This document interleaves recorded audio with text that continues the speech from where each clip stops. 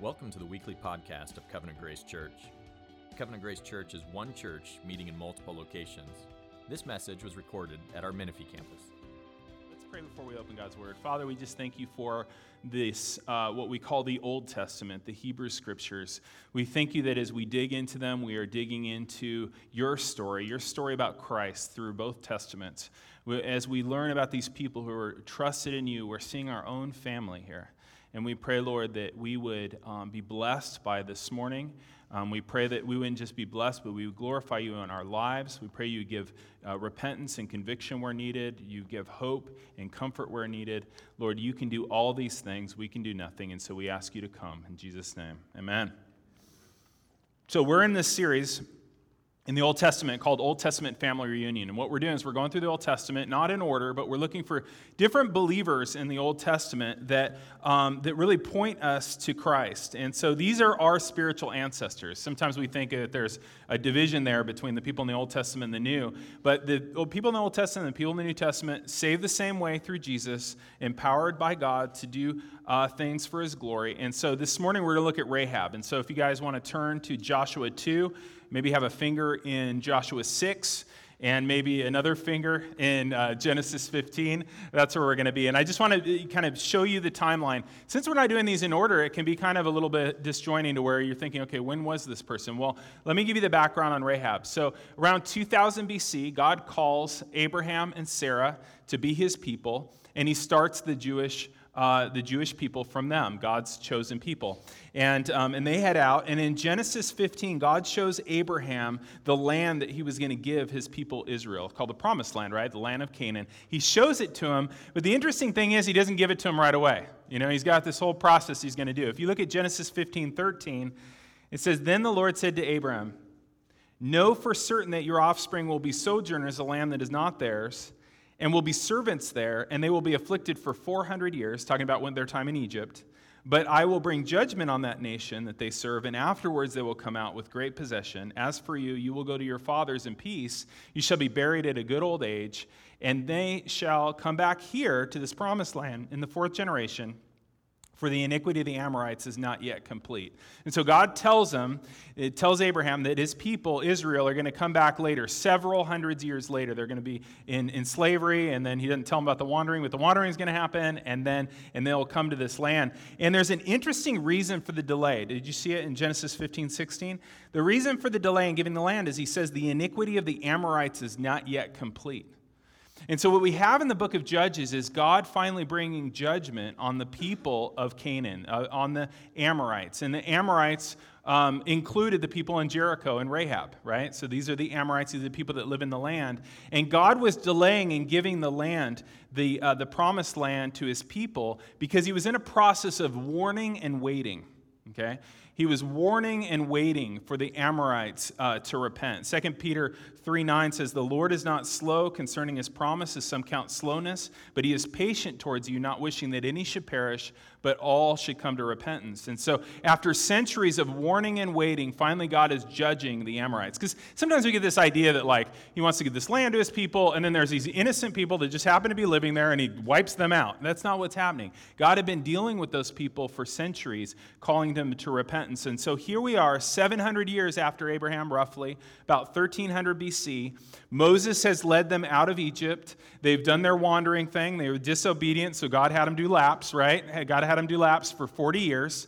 And then all that older generation died, and then Moses himself dies, and then Joshua is going to lead them into the land. He's going to become the new leader instead of Moses. And it's so fun. In Joshua 1:17, it says that the people, when they put forward that Joshua is going to be the new leader, the people say this: "Just as we obeyed Moses in all things, so we will obey you." Isn't that comforting? You know, he's probably like, could you do better, actually? That'd be great. Not exactly comforting. And so like Moses did before, Joshua is going in to conquer the land. He sends in the spies. Sounds familiar from 40 years ago, but this went a lot better. The spies go into the land, and look at Joshua 2:1. "Then Joshua, the son of Nun, sent 2 spies secretly from Shittim as spies, saying, 'Go, view the land, especially Jericho.' And they went and came into the house of a prostitute whose name was Rahab, and lodged there. And it was told to the king of Jericho, 'Behold, men of Israel have come here tonight to search out the land.' And the king of Jericho said to Rahab, "Bring out the men that have come to you, who have entered your house, for they have come to search out all the land." But the woman had taken the 2 men and hidden them. And she said, "True, men did come to me, but I did not know where they had come from. And when the gate was about to be closed, the men went out. I don't know where the men went. Pursue them quickly, for you will overtake them." But she had brought them up onto the roof and hid them with the stalks of flax that she had laid out in order on the roof. So the men pursued after them on the way to Jordan as far as the fords. And the gate was shut as soon as the pursuers had gone out. So these spies, they're coming in Jericho. They're spying out this military target. The king gets wind of it, probably because Rahab's house is kind of in the wall. It's a very obvious place. And he sends the Jericho police, and they investigate, and she lies to him. She hides him and sends the king sends his pursuers out on a wild goose chase. But the problem is, in the meantime, they've closed the gates. So you hear the spies, and they're stuck in Jericho now. It's just as hard to get out as it is to get in. The gates are closed. And so we're left in this tension in verse 7 of how will they escape? And how are these people going to get out of here? And what's interesting is for the next 8 verses, it doesn't answer that question. Because the writer has a more important story to tell, and it's a story of redemption. It's a story of faith and redemption. It's a story about Rahab. And this story about Rahab should concern every one of us, because this is actually the story of all humanity. Because just like Rahab, we have been born sinners, and we've been born into a city of destruction like Jericho. We're in the same situation as Rahab, actually.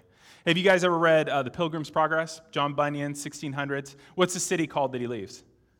He leaves the city of destruction, right? That's the place that he leaves. That's where he was born. And all of us likewise have been born in the city of destruction. Jericho was eventually going to be destroyed, and that promised land was going to be given to another. And just as God finally destroyed that city, God will someday judge this city. And just like he gave Canaan to his people as a promised land, God will one day make this earth new and give that new land to his people. And we read about that in Psalm 37, verse 9. It says this, "For the evildoer shall be cut off, but those who wait for the Lord shall inherit the land. In just a little while the wicked will be no more. Though you look for him at his place, he will not be there.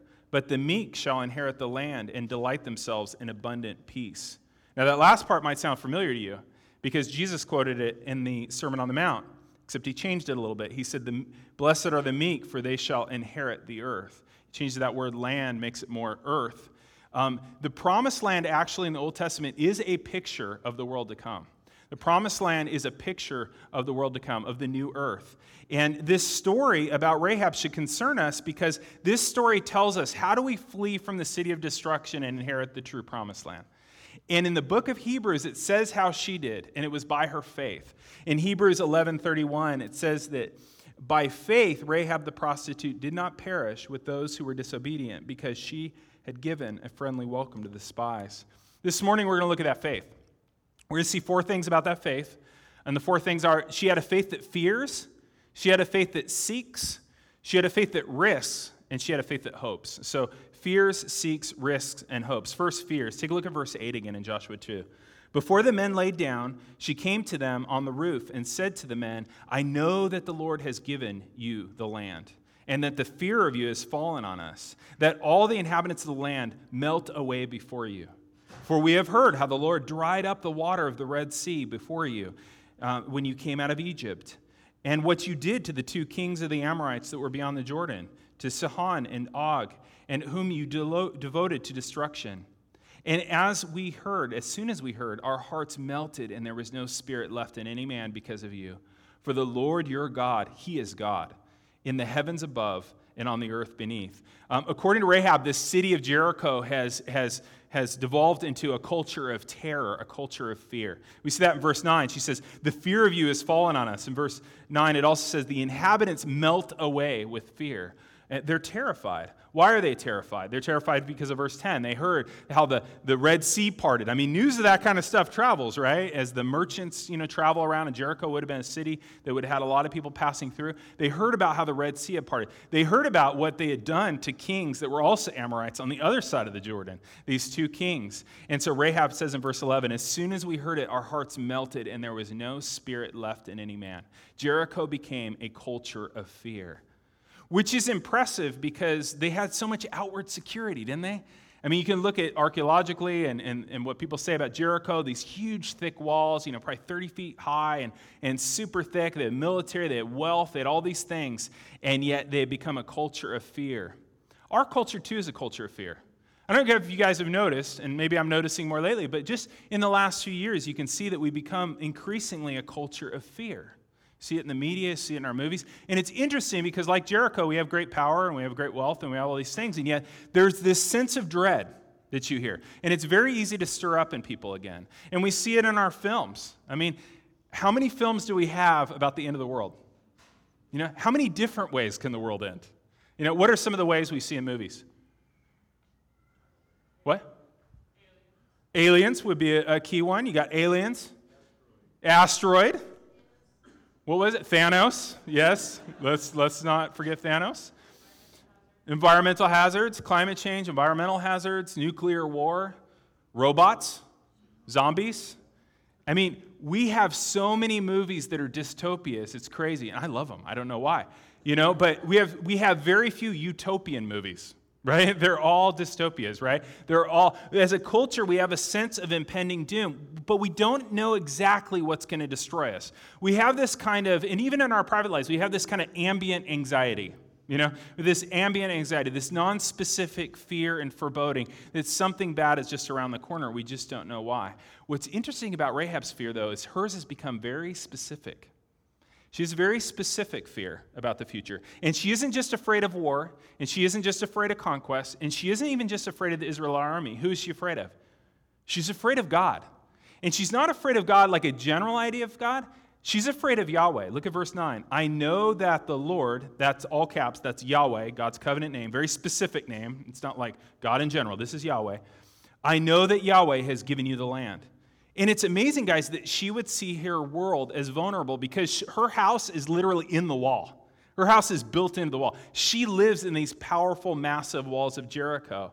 And you'd think she'd feel secure. I mean, our world can feel secure too.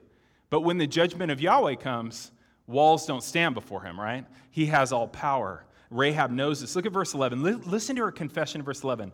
The Lord your God, so Yahweh your God is God in the heavens above and on the earth beneath. That's amazing, guys. It's amazing that this pagan woman in Jericho, this prostitute, that she would have such a confession of faith. Do you realize this is the exact confession of faith that God wanted for his people? If you look at Deuteronomy 4:39, he said this, know therefore today and lay it on your hearts that the Lord is God in heaven above and on earth beneath. There is no other God. Right? And so here she is, this woman, very little information, that now believes that Yahweh is the true God. It's amazing. And now she's come to fear him, right? And so she fears him in a way that she no longer fears the king. We can see that.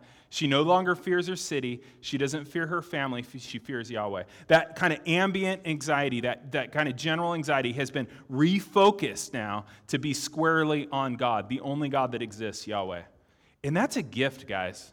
That gift to fear in the right spot is a gift. The Proverbs talk about it. Proverbs talk consistently about the fear of Yahweh, the fear of the Lord. Proverbs 1:7 says, the fear of the Lord is the beginning of knowledge. Proverbs 10:27 says, the fear of Yahweh prolongs life. Matches her, doesn't it?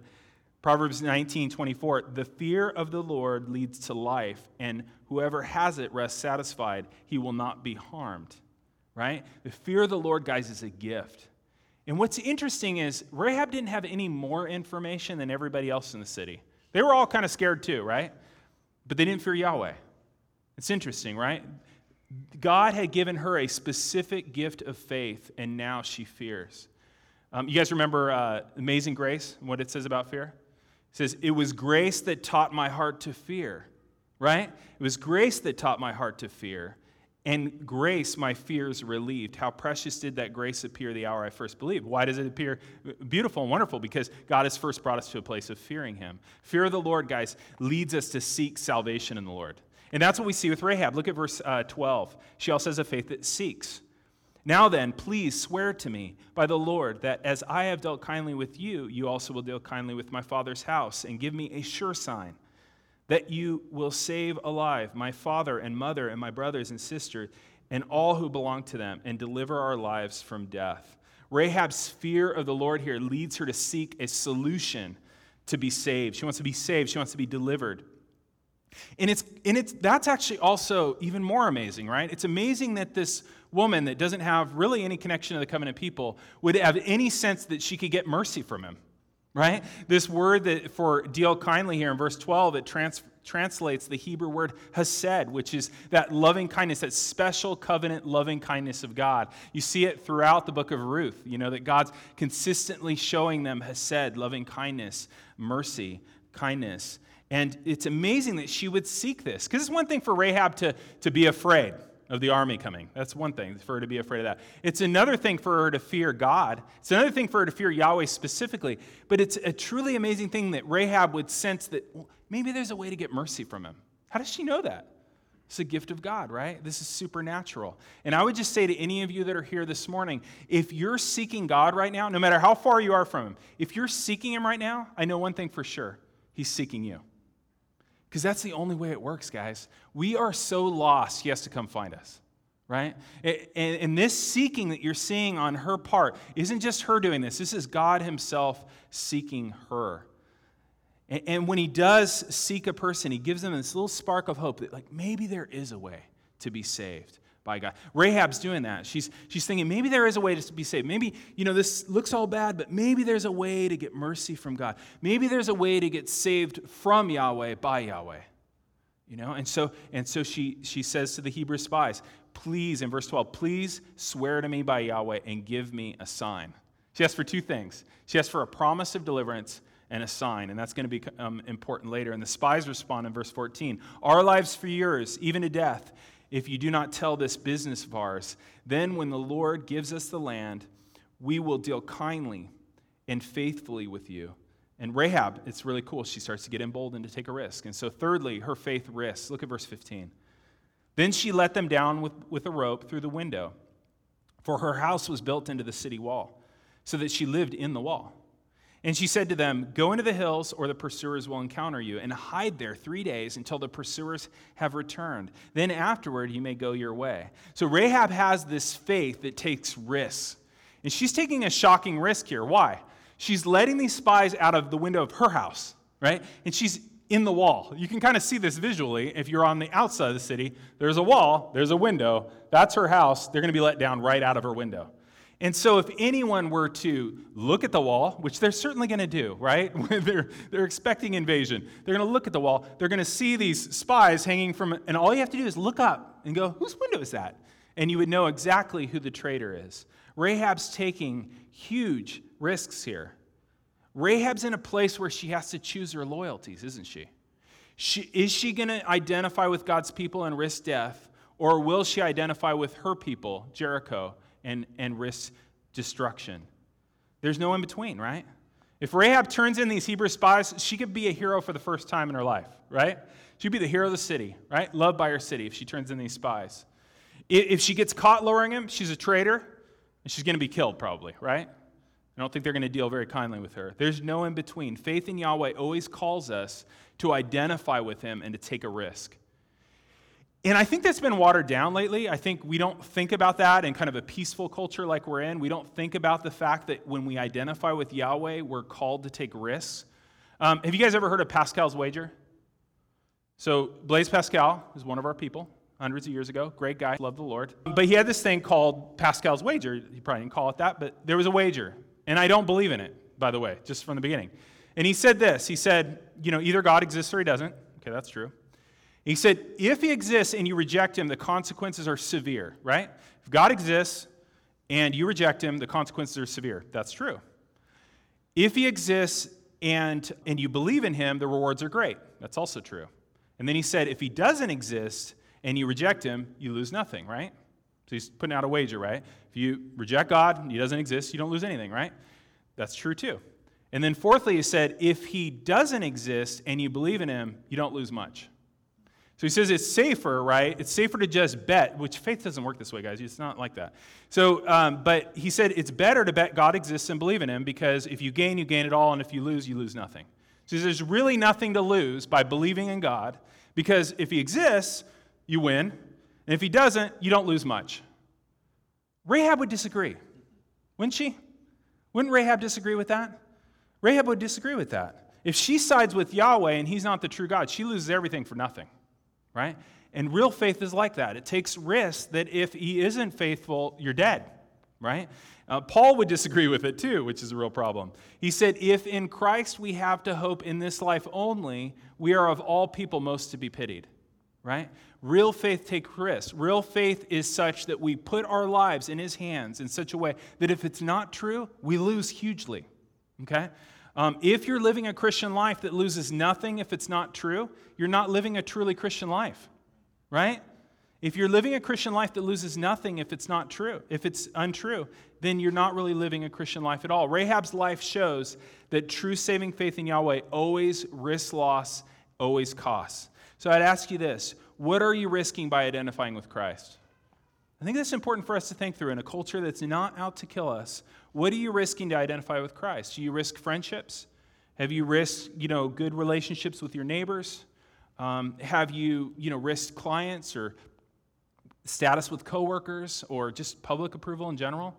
Have you risked your finances? I mean, if God is who he said he is and he's promised what he said he promised and he's got this great mission that we can be a part of, we would invest in that. And if it turns out to all not be true, there should be huge losses, right? Because we believed in it. Where are you playing it safe? And I'm not talking about being obnoxious, and I feel like I have to bring that up because we kind of go between two extremes. We'll either be silent or obnoxious. There's something in between. We could be humbly identify with God and be gracious to people, but make clear that we're Christians, right?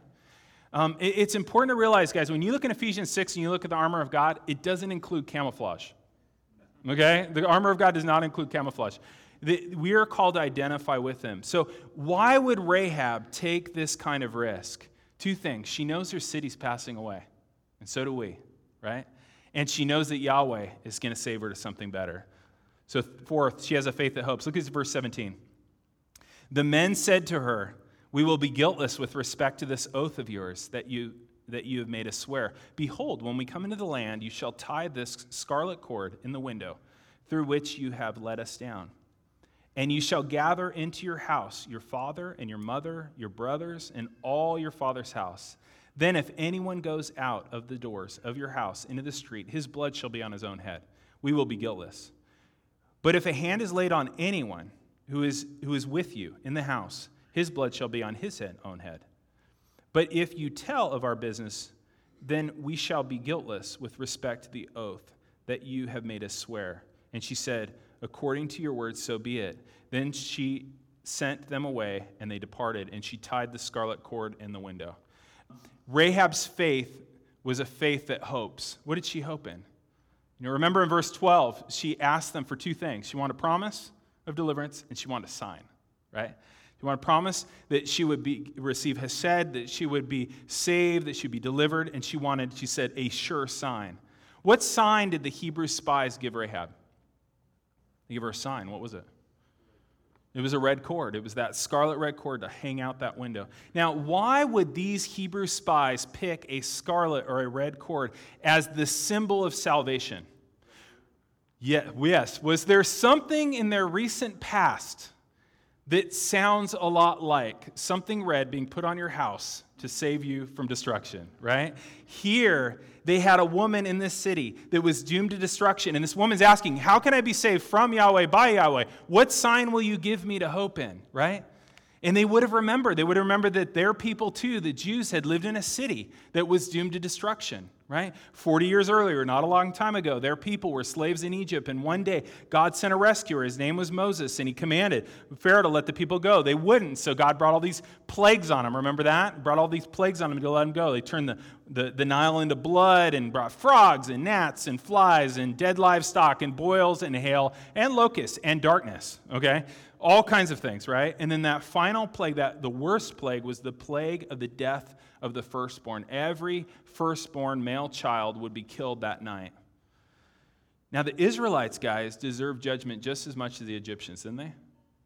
Didn't they? I mean, they didn't have any particular faith or righteousness at that point. They deserved it just as much. But God gave them a way to receive protection for themselves and their families from the plague of death. There was a way to be saved by Yahweh from Yahweh. Look at Exodus 12:21. It says this.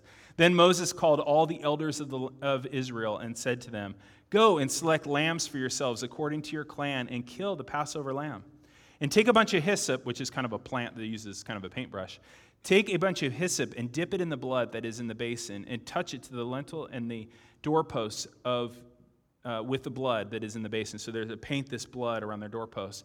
None of you shall go out of the door of your house until morning, for the Lord will pass through to strike the Egyptians. And when he sees the blood on your doorpost, the Lord will pass over the door and will not allow the destroyer to enter your house and strike you dead. So those who placed this blood of the Passover lamb on their houses and they stayed inside under that covering would be spared from judgment. They would be passed over. That's what they call Passover lamb. They would be passed over for judgment. No matter how badly they had sinned against the Lord, if they just were under that covering of blood, they'd be safe. And now you can see why the spies would give her this sign, right? She wants a sign of deliverance, how to be saved from Yahweh, by Yahweh. And you can see now, hear the echo here in Joshua 2:18. Behold, when we come into the land, you shall tie this scarlet cord in your window, through which you have let us down. And then listen to this. You shall gather into your house, your father and your mother and your brothers and all your father's household. And then if anyone goes out of the doors, you see the echo? There's a total echo of what happened here. Rahab, he's saying, Rahab, here is the sign of blood covering. This is how you'll be saved. Put this on your house, gather everybody who wants to be saved in that house, and you'll be passed over for judgment. Isn't that awesome? Isn't that cool that they gave her such a beautiful sign?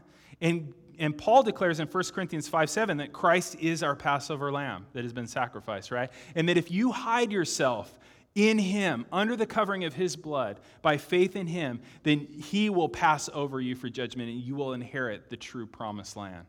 And so we live in this time, right, where we're inviting people to come into the house, right? We're inviting people to come. They have sin. All of us are sinners, and we need to be rescued from judgment. And we're calling people to come and take refuge under the blood of Christ, like Rahab did, like his family did, like we have. And I love how these Israelite spies, when she asked, like, how can I be delivered? They go, well, this is what God did for us. Isn't that what we do when we share Christ? Is we say, well, this is what God did for us. I trusted in Christ, and this is what happened. I'm a sinner like you. Come on inside, right? And in this, we can see that the gospel is both exclusive and inclusive, right? It's exclusive because it's only under the blood of Jesus that you can be saved. That's exclusive. There's only one way. Jesus is the only way. But it's inclusive in that anyone can come into the house, right? And everybody's invited to come into the house. Have you come in and taken refuge under the blood of Jesus?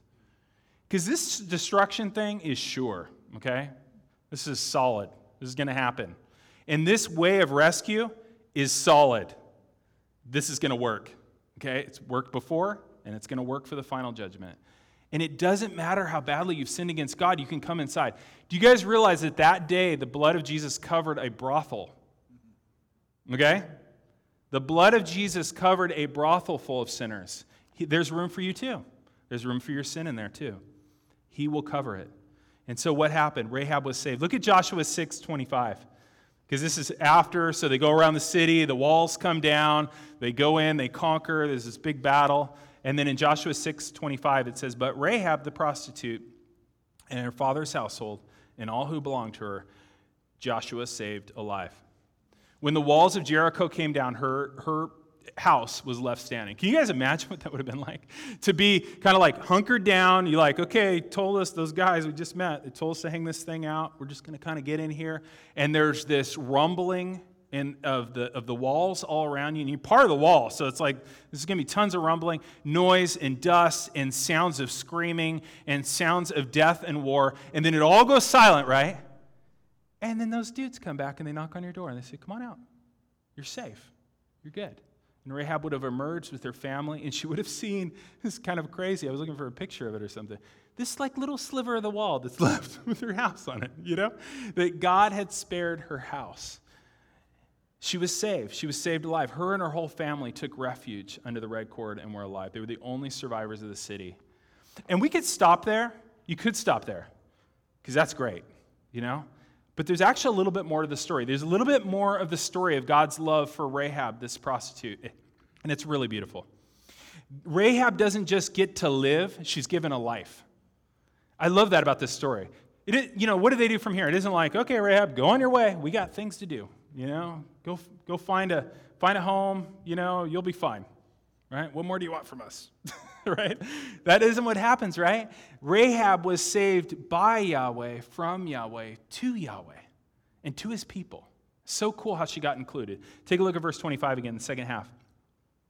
And she has lived in Israel, Rahab. She has lived in Israel to this day because she hid the spies whom Joshua sent to spy out Jericho. This is so cool because Rahab becomes a full valued member of God's family. Rahab, it shows us, guys, that our past, in Christ, our past does not have to determine our future. There's a lot of times we have this sense that like you've sinned too much, you've sinned too greatly, you're damaged. You're damaged goods. She could feel that way. She feel like, I'm damaged goods. Who's going to want me? At least I'm not, going to be destroyed, but what kind of life can I have? Rahab shows us that in Christ, our past doesn't have to determine our future. God gave her, not just allowed her to live, but gave her a life. Rahab's not a second-class citizen, right? She becomes a true heir of all the promises of Israel. In the very beginning of the story, they kind of put her outside the camp, and they're trying to figure out what to do with her. She didn't stay out there, though. She was brought in, and she was included. If you want to see what full inclusion looks like, look at Matthew 1:5. This is so cool. Matthew 1:5. You take a look at it. It says this guy, Salmon, I assume his name's not Salmon. Salmon was the father of Boaz by Rahab, and Boaz the father of Obed by Ruth, and Obed the father of Jesse, and Jesse the father of King David. Talk about full inclusion. She's not a second-class citizen. She's not somebody that's kind of kept off to the side. God saw fit to make her a mother in the royal line of King David. Isn't that amazing? I love the fact that a man named Salmon chose this woman who had been trapped in sin and used by the men of Jericho and all that. I love that he chose her to be his wife. Isn't that cool? Don't you just love it when our people do the right thing? I love it. I'm like, go team. That's great. Let's keep doing that kind of thing. Let's stop doing what we've been doing and do that kind of thing. I just love hearing that. This guy is such a wonderful person. You might wonder, after all she'd been through, you might have wondered, who would choose Rahab? Certainly she can live in the community or whatever, but who would choose her? Yahweh chose her. Yahweh chose this woman who was a prostitute. In fact, when he scanned the whole city of Jericho, his affections landed on a prostitute in Jericho. Isn't that amazing? It's so beautiful. He's so different than us. It was Rahab that he gave saving faith to. It was Rahab that he decided to make a part of his bride. I'll take Rahab. And then what's really cool is this Salmon guy is reflecting the love of the gospel, right? And he chooses Rahab to be his wife. I just love that guy. And then Rahab becomes a mother in the line of King David. But not only King David, who else? Yeah, that's whose genealogy that is, right? Matthew 1. Rahab becomes a mother in the line of the Messiah, Jesus Christ. And not just a mother in the line of the Messiah of Jesus Christ, a highlighted one. That genealogy isn't everybody. It's all the people that Matthew wanted to mention in this long list of people. And who does he highlight? He highlights Rahab, Tamar, Bathsheba, right? God was happy to marry Rahab into the royal line of the Messiah. So good. It's so good. Do you guys see how close Jesus wants to be to sinners? He doesn't want to save you and keep you at an arm's distance. He wants to be close. We can see that he wants to be close to sinners because he chose to be born through them. And it's like he picked the most notorious ones he could find. Isn't that awesome? This is the heart of God for you guys. If you take refuge in Jesus, no matter what you've done in the past, Hebrews 2 says that he is not ashamed to call us brothers and sisters. And apparently, he's not ashamed to call us fathers and mothers either. Isn't that amazing? This is one of his great-grandmothers was Rahab. Don't let anything you've done in the past, guys, keep you from pushing forward to grab hold of this Savior. This is the Savior who chose Rahab. Let's pray. Father, we thank you for the gift of grace, and we are all Rahab. We are all people who have both sinned and been sinned against. There's a cycle of that in our culture. We've all sinned. We all live in the city of destruction.